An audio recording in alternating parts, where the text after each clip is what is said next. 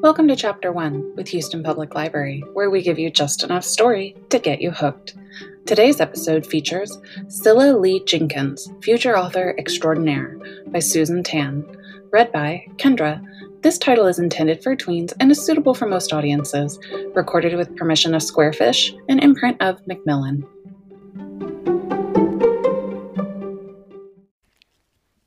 Chapter 1 Families and the Forces of Darkness.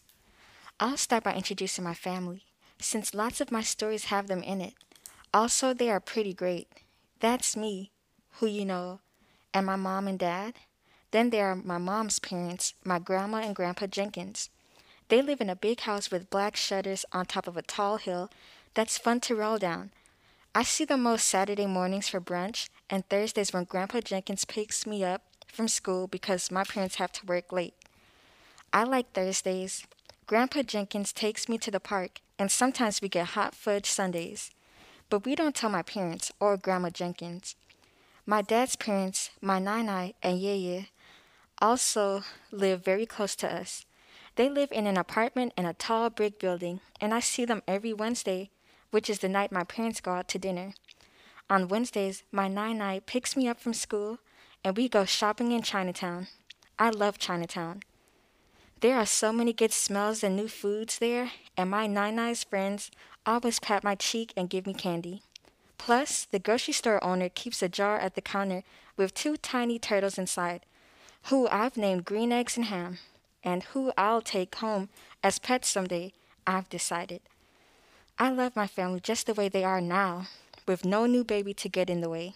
In fact, when I told my mom this morning at breakfast that I was writing my book, I said that not wanting a new baby was going to be a big theme. And themes are things that happen again and again. Like when you put your fingers through the small holes in the fence outside and they get stuck. Then your mom has to use soap to get them out. And she says, "Why did you do that?" This happens every time. Which means if something's a theme, it happens a lot. My family tree: Grandpa, Grandma, Nai, Yeye, Mom, Dad, me.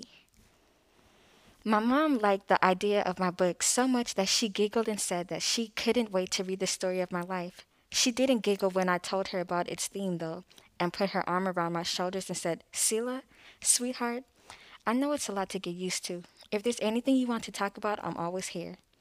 This was convenient because I actually did want to talk about something, which was, could we please get Choco Rex cereal instead of just cornflakes? Because our new sugary cereal rule is silly, and Choco Rex has marshmallows shaped like dinosaurs and turns regular milk into chocolate milk inside the bowl.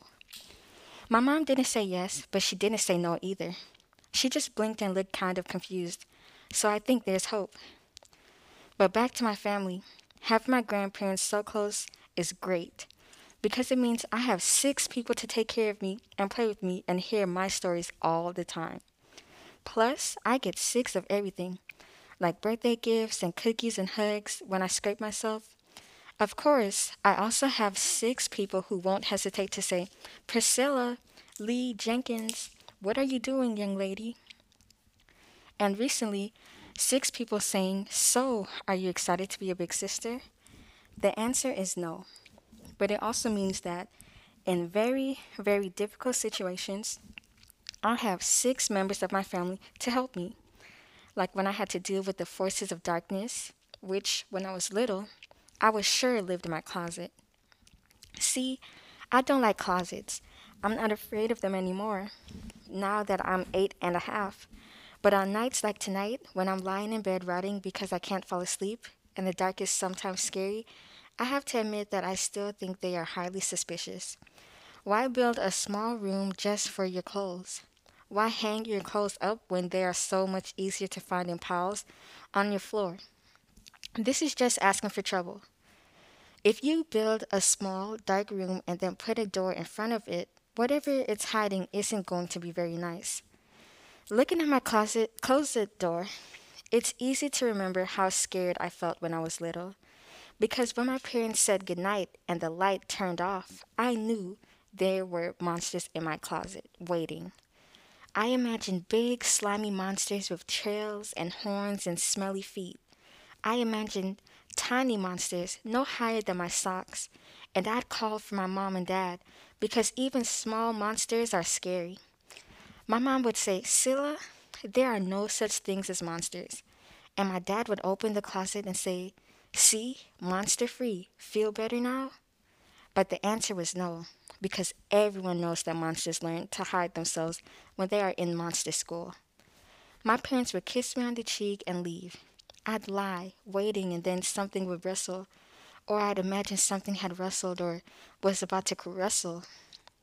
So I'd call my parents and begin the whole thing all over again, night after night, and nothing they could say or do would make me feel any better, which is when my grandparents got involved. Monsters in the closet? My grandma Jenkins said, putting her hands on her hips and frowning. Nonsense. You should just let her be, she said, turning to my mom. But my mom didn't like that idea. My nai said, there are no such things as monsters.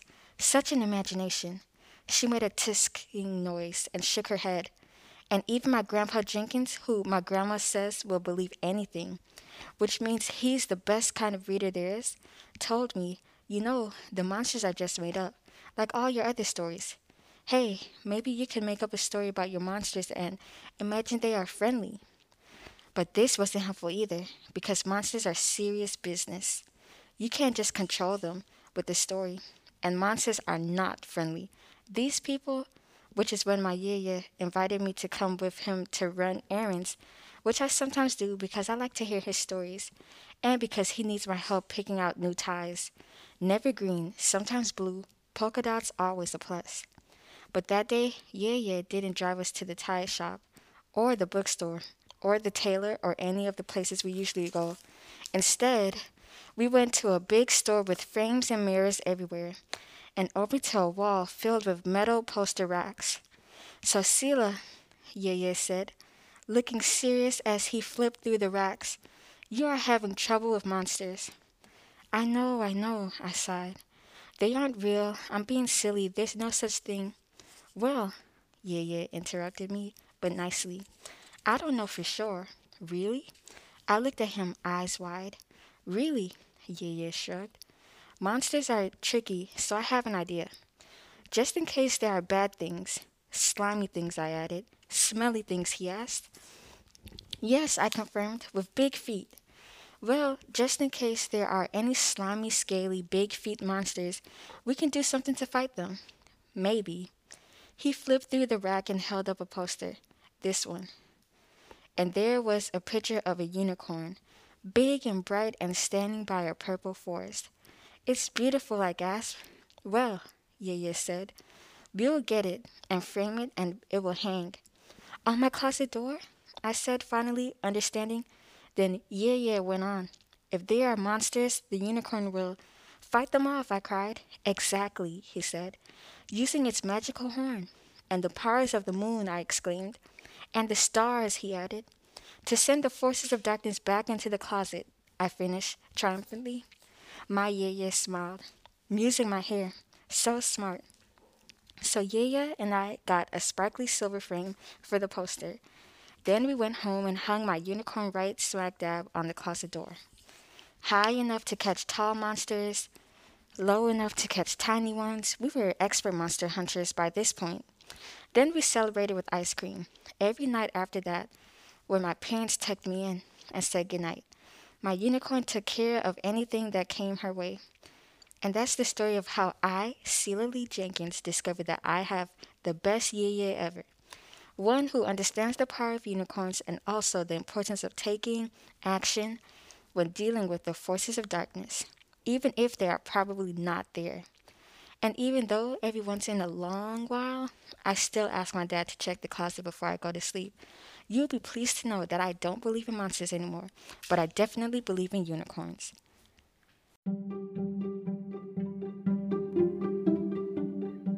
Wondering what happens next? Check out Scylla Lee Jenkins, Future Author Extraordinaire by Susan Tan, available in multiple formats at www.houstonlibrary.org.